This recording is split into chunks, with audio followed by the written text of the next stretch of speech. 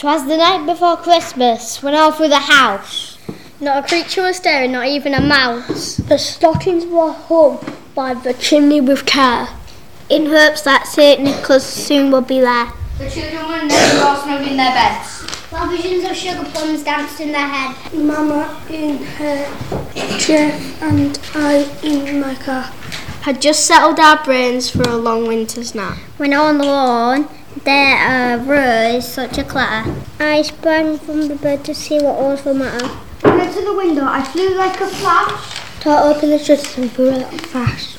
The moon on the breeze of the new fallen snow gave the lustre of midday to objects below, when what my wondering eyes should appear. Oh, in it just lay a tiny reindeer, with a little old driver so lively and quick, I knew in a moment it must be St. Nick.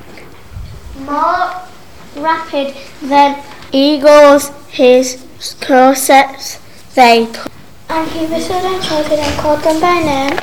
No Dasher, no Dancer, no Prancer and Vixen, on Comet, on Cupid, on Donna and Blitzen, to the top of the porch, to the top of the wall, on Cupid and Dancer, dash away all, as dry leaves that before the wind hurricane fly. But the wind isn't as a good note to the sky. So up to the housetop the coursers they flew, with sleigh full of toys and St. Nicholas too. And then in a twinkling I heard on the roof the fencing and pawing of each little hoof. As I drew in my head and I was turning around, down the chimney said Nicola came with a bound. He was dressed all in fur from head to his foot, and his clothes were all as ashes and soot. A bundle of toys he had flung on his back, and he looked like a peddler just opening his back. His eyes, how they twinkled, his dimples how merry. His cheeks were like roses, his nose like a cherry. His little mouth was done up like a bow, and his beard on his chin was as white as the snow.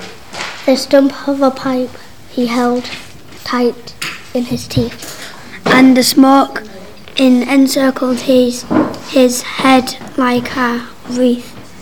He had a broad face and a little round belly that shook when he laughed like a ball of jelly. He was chubby and plump, a right old jolly owl. And I left when I saw him in spite of myself. Wind of his eye and a twitch of his head.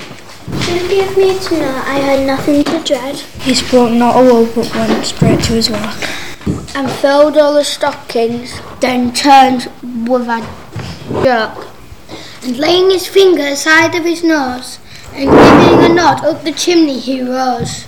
He sprang to his sleigh, to his team, gave a whistle, and away they all flew like the down of a thistle. I heard him exclaim, ere he drove out of sight, Happy Christmas to all and all a good night.